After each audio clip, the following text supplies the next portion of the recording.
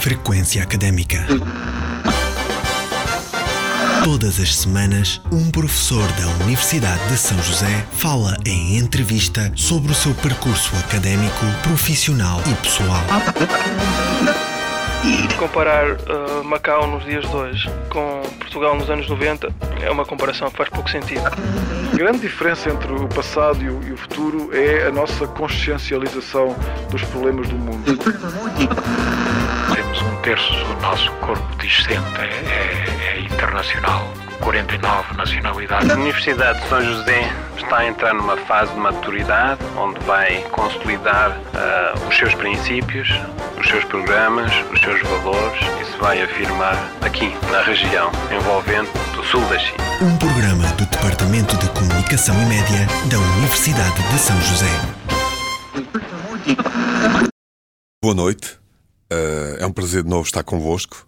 Este é o nosso Frequência Académica e hoje temos connosco o professor Alan Baxter, diretor da Faculdade de Humanidades da Universidade de São José. Alan Baxter, que nasceu numa aldeia dos arredores de Melbourne, na Austrália, onde aprendeu a andar a cavalo, a brincar na natureza, a tocar piano, influenciado pela sua mãe. Mais tarde foi estudante em Espanha, em Saragoça, mas, seduzido pela língua portuguesa, partiu para o Brasil, onde descobriu um dialeto que podemos definir como pós-crioulo. Do seu longo itinerário profissional, constam passagens por Portugal, pela Malásia, pela Indonésia, por Macau. Alan, um homem que está na vida em busca de quê? Olha, essa é uma pergunta difícil que muitas vezes me faço também. Em busca de quê? Simplesmente as línguas me fascinam, as línguas crioulas, as línguas divergentes, digamos, e as culturas mistas. E posso dizer a mesma coisa da música, que é um outro interesse meu, mas acho que é isso, em busca de experiências linguísticas de interesse para minha pesquisa, mas também que me satisfazem, não? A comunicação com as pessoas nessas comunidades também sempre foi uma grande parte da minha vida, e conhecer as pessoas, viver, trocar experiências e aprender sobre a história essas comunidades também. Então, é um pouco isso. Acho que, resumindo, é basicamente isso. Watch it.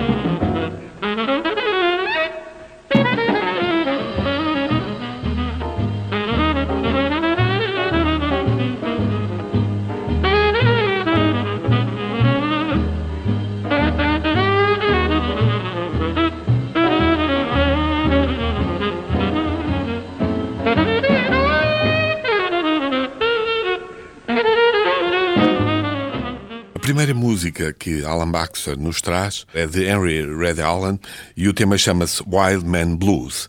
É de 1957. Esta música certamente nos transporta para a infância de Alan Baxter na Austrália. Que memórias desse tempo, Alan? Olha, primeiro devo dizer que o título não faz referência ao meu caráter, nem nada disso.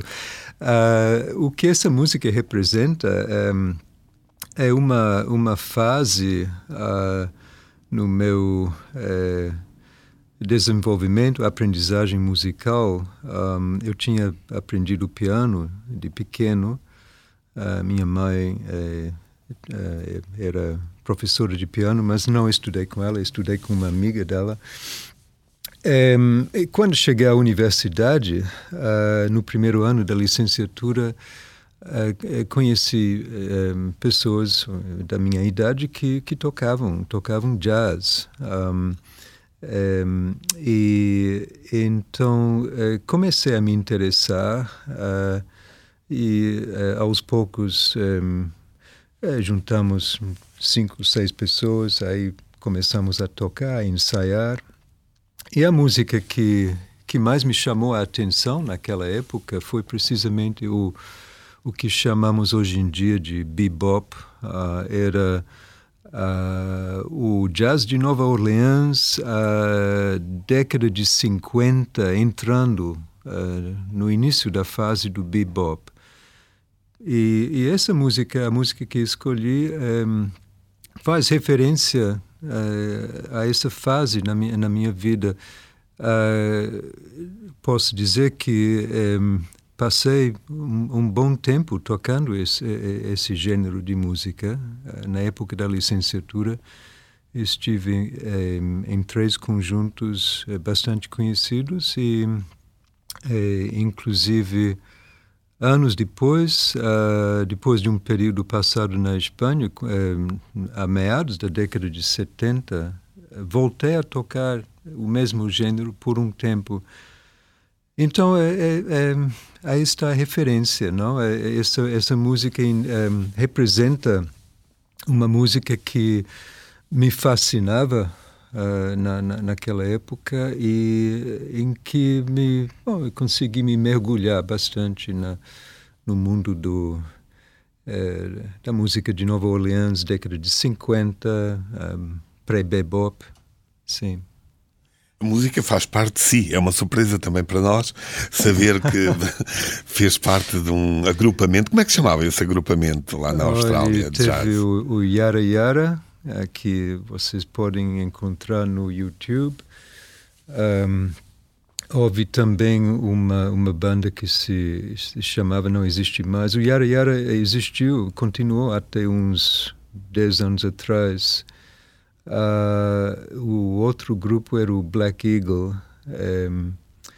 E um terceiro grupo foi um grupo que surgiu desses 2 conjuntos, que era um grupo basicamente improvisado, não? E é o grupo da década de meados da década de 70 que referi antes. Não tinha um nome, nós simplesmente éramos alguns dos 2 conjuntos e com interesses em comum. Foi assim, mas o que não contei é que na licenciatura, eu estudei espanhol e linguística e o curso de espanhol que fiz, no curso estava com colegas latinos, não? Me colocaram na sequência que hoje em dia se chamaria de heritage speakers, ou seja, eram filhos de imigrantes, não? E tive um professor colombiano que depois se tornou um grande amigo meu, o professor Fábio Rodrigues Sánchez. E ele me levou a conhecer, me mostrou, me introduziu ao mundo da música latina caribenha, afro-caribenha. E a partir daquele momento, confesso que o bebop não me chamou tanto o interesse, porque achei que faltava ritmo. Achei os ritmos latinos muito mais interessantes. Também quando ouvi pela primeira vez o piano latino, realmente me impressionou. O estilo que trabalha com oitavas e nas duas mãos, achei bem interessante. É um estilo que o público conhece como estilo, digamos, salsa, por exemplo. Então, os meus gostos pela música mudaram um pouco com o contato com o mundo latino. É curioso que, pese embora essa ligação à música, nunca perdeu o contacto com a academia e com a investigação, ao ponto de mais tarde ter feito, em 1986, doutoramento em Linguística na Australian National University. Alain, o que é que guarda desses tempos e desse doutoramento? Muita coisa. É que a história do meu doutoramento é curiosa. Durante a licenciatura, eu tive um professor que... o professor Robert Thompson, um criolista, linguista, e ele, depois das aulas, ele chamava alguns alunos interessados para o gabinete dele e emprestava livros, recomendava livros, né? Às vezes artigos, xerocópias. E eu acho que eu estava no terceiro ano quando ele, numa ocasião, me recomendou a leitura de um artigo sobre o crioulo de Malaca. E naquela época eu estava muito interessado em dialectologia espanhola e sociolinguística espanhola, né? E continuei na mesma onda durante anos. Então eu levei para casa, li esse artigo e achei fascinante, não? Que houvesse uma língua com características crioulas, de base lexical latina, portuguesa, que não ficava muito longe da Austrália. Bom, muito longe, quer dizer, para um australiano as distâncias não são nada, não? Na Malásia, não? E então, eu continuei, como disse, continuei com os meus estudos de linguística espanhola, e acho que foi em 78, eu estive na Universidade de Hawaii, Honolulu, durante um semestre. Fiz 3 cursos, 3 disciplinas de linguística, e acompanhei também como ouvinte uma 4ª disciplina sobre línguas crioulas, do professor Derek Bickerton. E na época eu acabava de terminar o mestrado, que era numa área de semântica, muito matemática, coisa que me fascina até hoje, mas depois dessas aulas eu pensei, eu acho que vou mudar de área. E quando retornei à Austrália, poucos meses depois, solicitei uma bolsa, solicitei a entrada na Universidade Nacional, no departamento de linguística, mas no departamento de pesquisa, porque há 2 departamentos de linguística lá. Fui recomendado, consegui a bolsa, e um belo dia recebi um telefonema do chefe do departamento, e ele me disse, é aqui o professor Stefan Wurm, tenho uma informação para o senhor.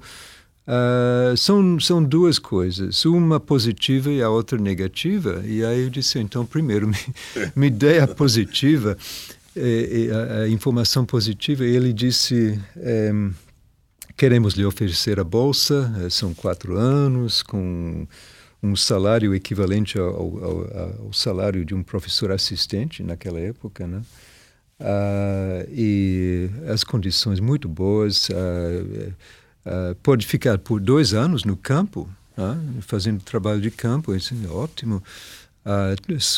Com uma subvenção, pagamos as viagens e tudo, terá o seu próprio gabinete, etc, etc. E disse, olha, maravilha, aceito, sim, aceito. Agora, qual é a negativa? Bom, é a respeito daquela proposta que o senhor fez, não? Proposta de projeto, porque o senhor quer trabalhar no sul das Filipinas, não? Com aquele crioulo de base espanhola, o chabacano, que tem muitos falantes, não? Mas nós não queremos que trabalhe nessa região. Não? Hoje em dia percebo que o motivo era, em parte, uma questão de problemas de segurança, mesmo naquela época, mas eles tinham uma outra agenda. Eles precisavam de uma pessoa para avaliar as várias localidades no Sudeste Asiático onde houve, durante muito tempo, línguas crioulas de base portuguesa, Ambon, Banda, Larantuca, Tugu, por exemplo. E aí ele falou, mas queremos que o senhor trabalhe, faça uma pesquisa sobre crioulo de base portuguesa na Indonésia e na Malásia. E eu disse logo, olhe, peço desculpa, eu gostaria de trabalhar sobre o crioulo de Malaca, porque sei que as crianças ainda aprendem a língua lá. Né? E então é uma situação muito especial. Né? E aí ele disse, tudo bem, pode sim, mas vai ter que ir à Indonésia também, e para isso vai ter que aprender o malaio. E então foi assim que eu entrei no doutorado. O que eu lembro da época do doutorado, olha, foi toda uma série de experiências exóticas para mim na época. Claro que eu tinha morado na Espanha, mas a Espanha não era nada como a Indonésia daquela época, não? E, portanto, eu conheci cada personalidade, vi acho que cheguei numa época muito interessante, uma época de transição socioeconômica que me permitiu observar, apreciar como foi a vida até na década dos anos 30, porque consegui entrevistar muitas pessoas idosas, conheci muitos falantes de crioulo, por exemplo, em Singapura, Malaca também, que me contaram da vida de antes da Segunda Guerra Mundial, a vida durante a Segunda Guerra. Conheci músicos idosos, contadores de histórias, conheci feiticeiros também, uma grande riqueza de experiências. O que mais lembro, fora do trabalho de campo em vários lugares na Indonésia, a experiência que mais me marcou foi o fato de viver em Malaca durante quase 2 anos naquela comunidade, que na época não era nada como é hoje em dia.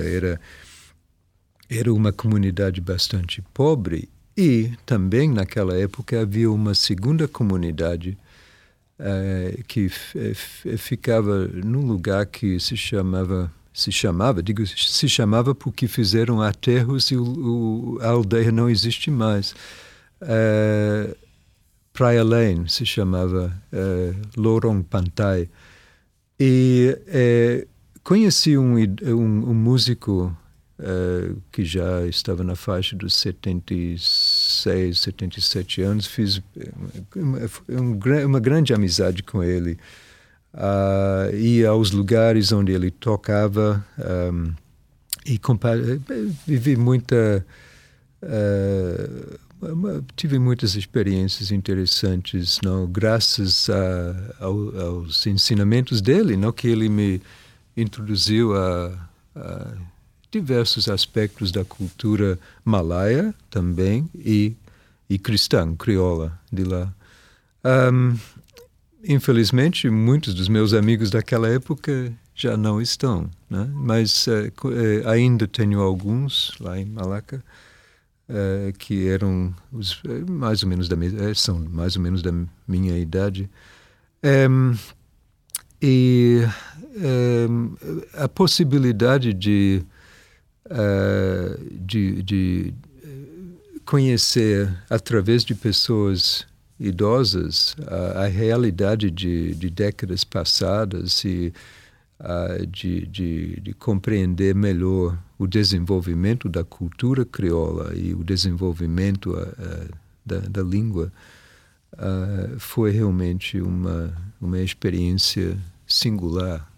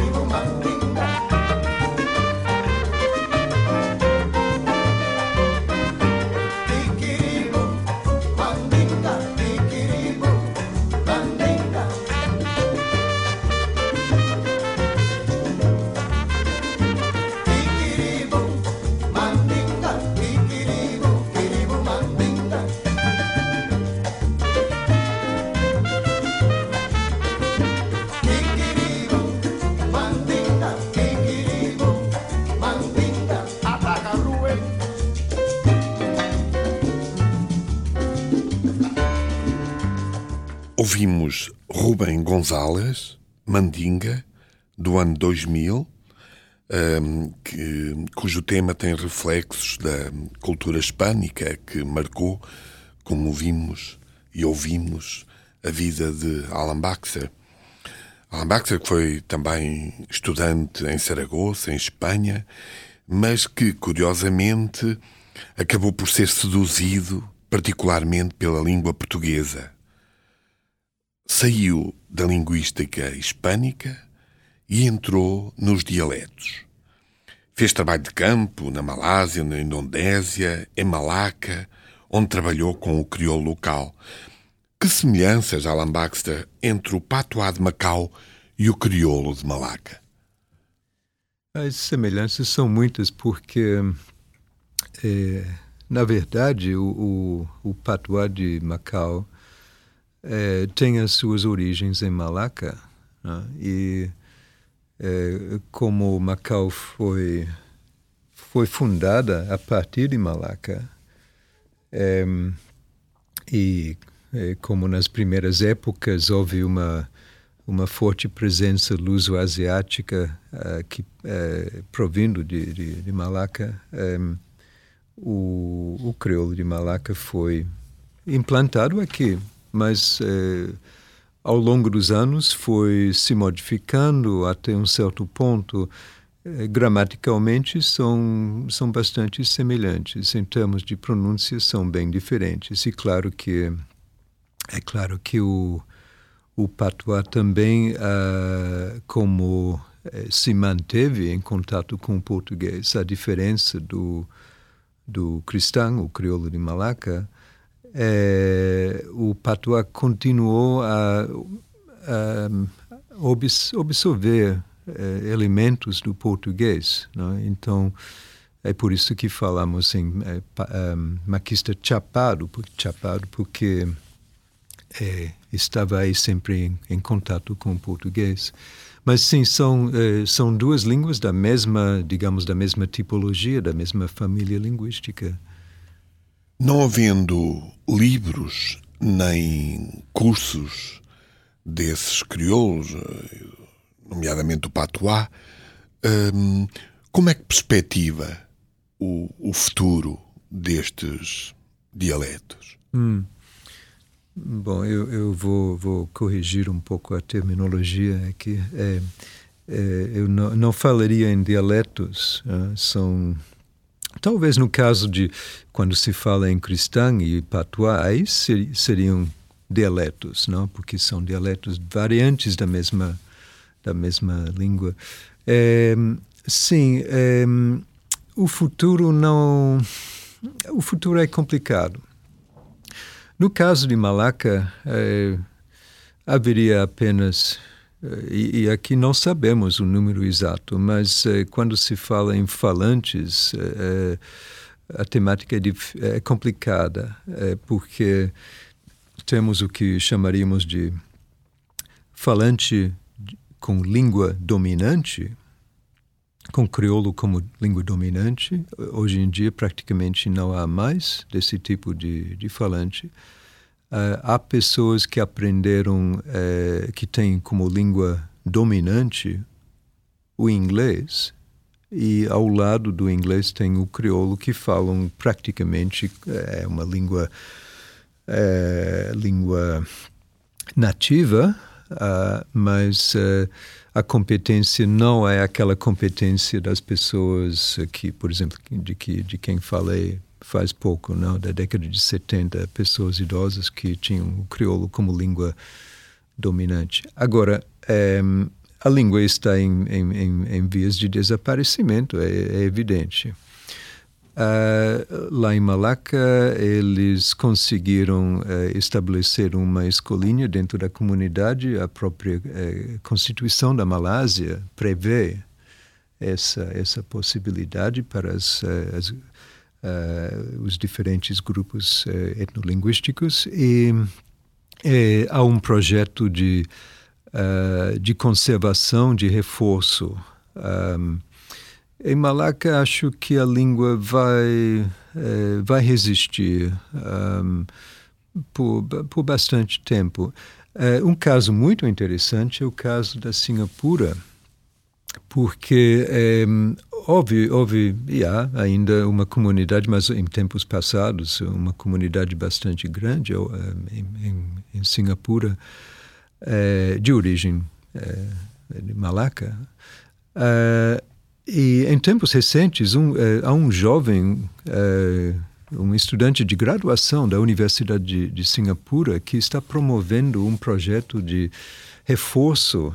Ele é uma pessoa muito dinâmica, com ideias realmente muito, muito criativas, e ele conseguiu reunir um grupo de trabalho. Tem uma turma de estudantes de graduação, muitos deles de descendência luso-asiática, mas de famílias que já não falam crioulo, e está havendo um processo de reativação do crioulo, bem interessante. Ele vai fazer um congresso no próximo ano, em maio, em torno dessa questão do reforço. Aqui em Macau, o futuro do patuá, do maquista, aqui a situação é bem diferente, não? Porque a língua não, a diferença daquela situação em Malaca, a língua não é uma língua funcional no dia a dia, não? É uma língua que eu chamaria de culturalmente emblemática. É uma língua que representa a cultura maquista e que se mantém através de certas manifestações culturais específicas. O teatro, por exemplo, também existe na música até um certo ponto e agora também existe em videoclipes. E podemos apreciar no YouTube, há uns clipes realmente muito engraçados, mas muito bem feitos, em que podemos apreciar um fenômeno bem interessante, que entre os atores não apenas há macaenses, há alguns jovens chineses que se interessaram e aprenderam a língua. Agora, o futuro da língua aqui, eu acho que está nesse caminho, não? É uma representação emblemática da cultura e haverá sempre pessoas interessadas que farão o esforço de aprender o suficiente para poder falar. Mas falantes funcionais, plenamente funcionais, estamos chegando a uma fase em que realmente a nível internacional, pensando na população que está no Canadá e nos Estados Unidos, na Austrália também, um pouquinho em Portugal. Em breve, essas pessoas já não estarão, não? Então, passamos para uma fase bem diferente. Ainda nesta área dos dialetos e dos crioulos, é levado para o Brasil, onde fez trabalho de campo e onde faz, digamos, uma grande descoberta, um dialeto pós-crioulo. Como é que define esse dialeto pós-crioulo no Brasil? Bem, vamos começar pela definição. Uma língua pós-crioula é uma língua que foi criolizada, que foi, em algum momento, foi um crioulo. E que depois, em contato com a língua lexificadora, que nesse caso é o português, não um português mais próximo do padrão, foi alterado, mas mantém ainda traços da sua herança crioula. Não? O que aconteceu nesse caso, eu, durante a licenciatura, estudei o português brasileiro, fiz algumas leituras sobre o Nordeste do Brasil e notei que os diálogos na literatura do interior da Bahia, por exemplo, os diálogos de Pernambuco, os diálogos estavam numa forma de português que obviamente tinha sido bastante alterada. E então, anos depois, na época, durante o doutorado, comecei a me interessar pela questão do Brasil e muitas vezes me passou pela cabeça a dúvida, será que no Brasil houve ou não houve criolização e se houve, onde é que houve, não em que regiões? E então terminei o doutorado querendo ir ao Brasil, aliás, querendo ir para o Brasil em 85, lembro de ter falado com meu pai que eu estava pensando em ir para passar um bom tempo lá, não? Isso não aconteceu. O que aconteceu foi que no final de 85 eu fui à Bahia com o propósito, depois de ter feito várias leituras sociohistóricas e linguísticas, fui com o propósito de identificar comunidades as comunidades que teriam a maior possibilidade de terem passado por uma fase de criolização, né? Então lá fui, sabendo que Salvador é a cidade mais africana do Brasil e cheguei em Salvador, fui ao departamento de linguística, fui muito bem recebido depois da minha explicação do que eu estava querendo saber, do que eu estava procurando, a professora Susana Alice Cardoso, grande dialectóloga lá no Brasil, ela me disse, olha, Alan, em 59, duas pesquisadoras de um projeto de dialectologia, de mapeamento dialectológico da Bahia, passaram por uma comunidade no sul que não estava contemplada nesse mapeamento, mas durante a viagem lá no sul, o trabalho delas, foi-lhes recomendada uma visita a essa aldeia, porque o povo dizia que lá se falava bem diferente e quase que não se entendia. Então, elas foram lá e descobriram que a tal comunidade era uma comunidade afro-brasileira de descendentes de escravos, de uma antiga colônia cafeeira suíça, e que havia pessoas que realmente falavam com traços evidentemente crioulos. Fizeram um estudo preliminar, mas naquela época não tinham gravadores, não anotavam tudo em fonética e publicaram 2 anos depois esse trabalho. Infelizmente, na época, como a criolística não estava muito desenvolvida naquela época, essa publicação ficou enterrada durante anos. Agora, chego eu lá em Salvador e me falaram dessa pesquisa e me deram uma cópia do trabalho que eu levei para o hotel, e quando comecei a ler, eu pensei, nossa, isso aqui, obviamente, houve criolização nessa comunidade, não? Interessante. Aliás, de volta a Macau, nessa altura, trabalha como diretor do Departamento Português da Universidade de Macau e, mais recentemente, volta ao Brasil, precisamente a Salvador. Como é que encontrou o Brasil desta vez? Encontrei um Brasil bem diferente daquela... Eu confesso que estive em várias épocas na década de 90, precisamente para desenvolver trabalho em torno desse dialeto de que falei no sul da Bahia.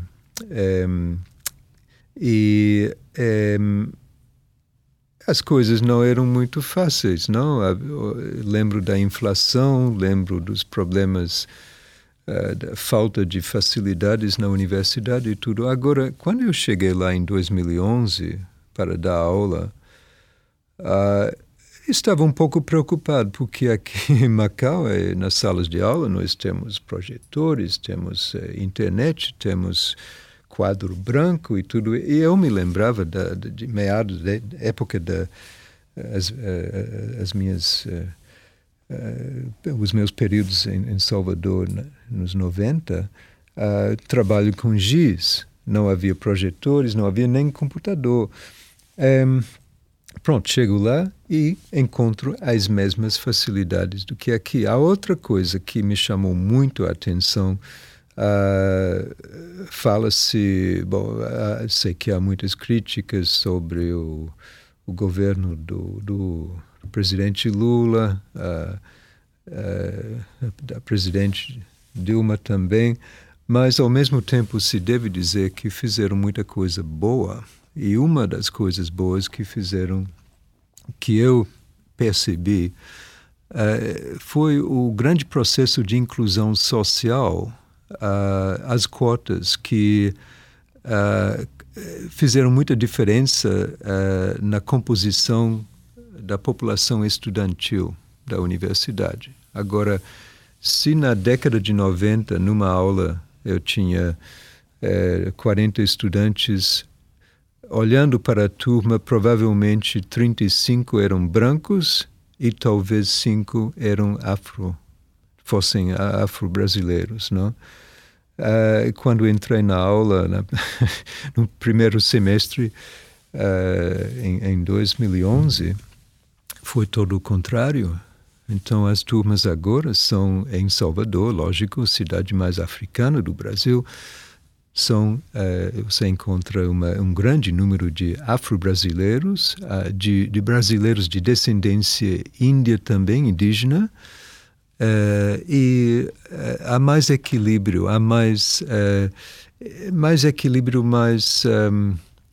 mais inclusão social. E essa foi uma das grandes diferenças. Achei que o Brasil estava funcionando muito bem. É uma pena que tenha tido os problemas de ultimamente, não? Mas foi essa a minha impressão. Um Brasil bem diferente.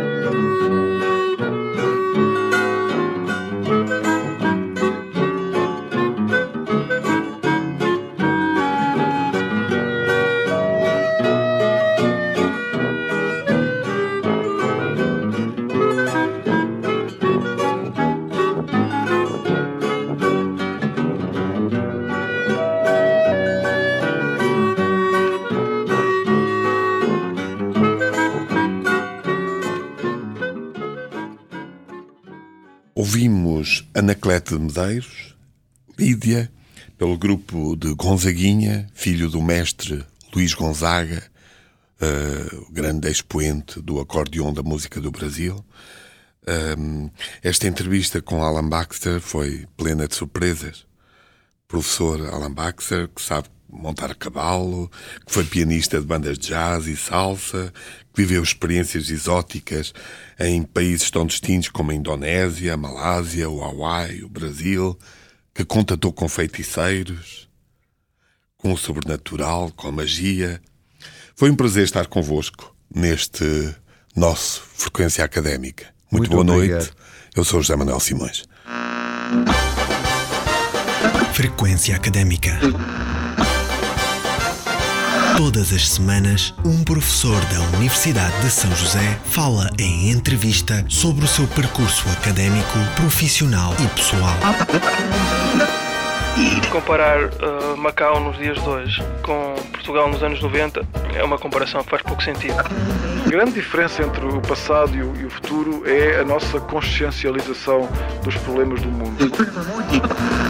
Temos 1/3 do nosso corpo discente é internacional, 49 nacionalidades. A Universidade de São José está a entrar numa fase de maturidade onde vai consolidar os seus princípios, os seus programas, os seus valores e se vai afirmar aqui na região envolvente do sul da China. Um programa do Departamento de Comunicação e Média da Universidade de São José.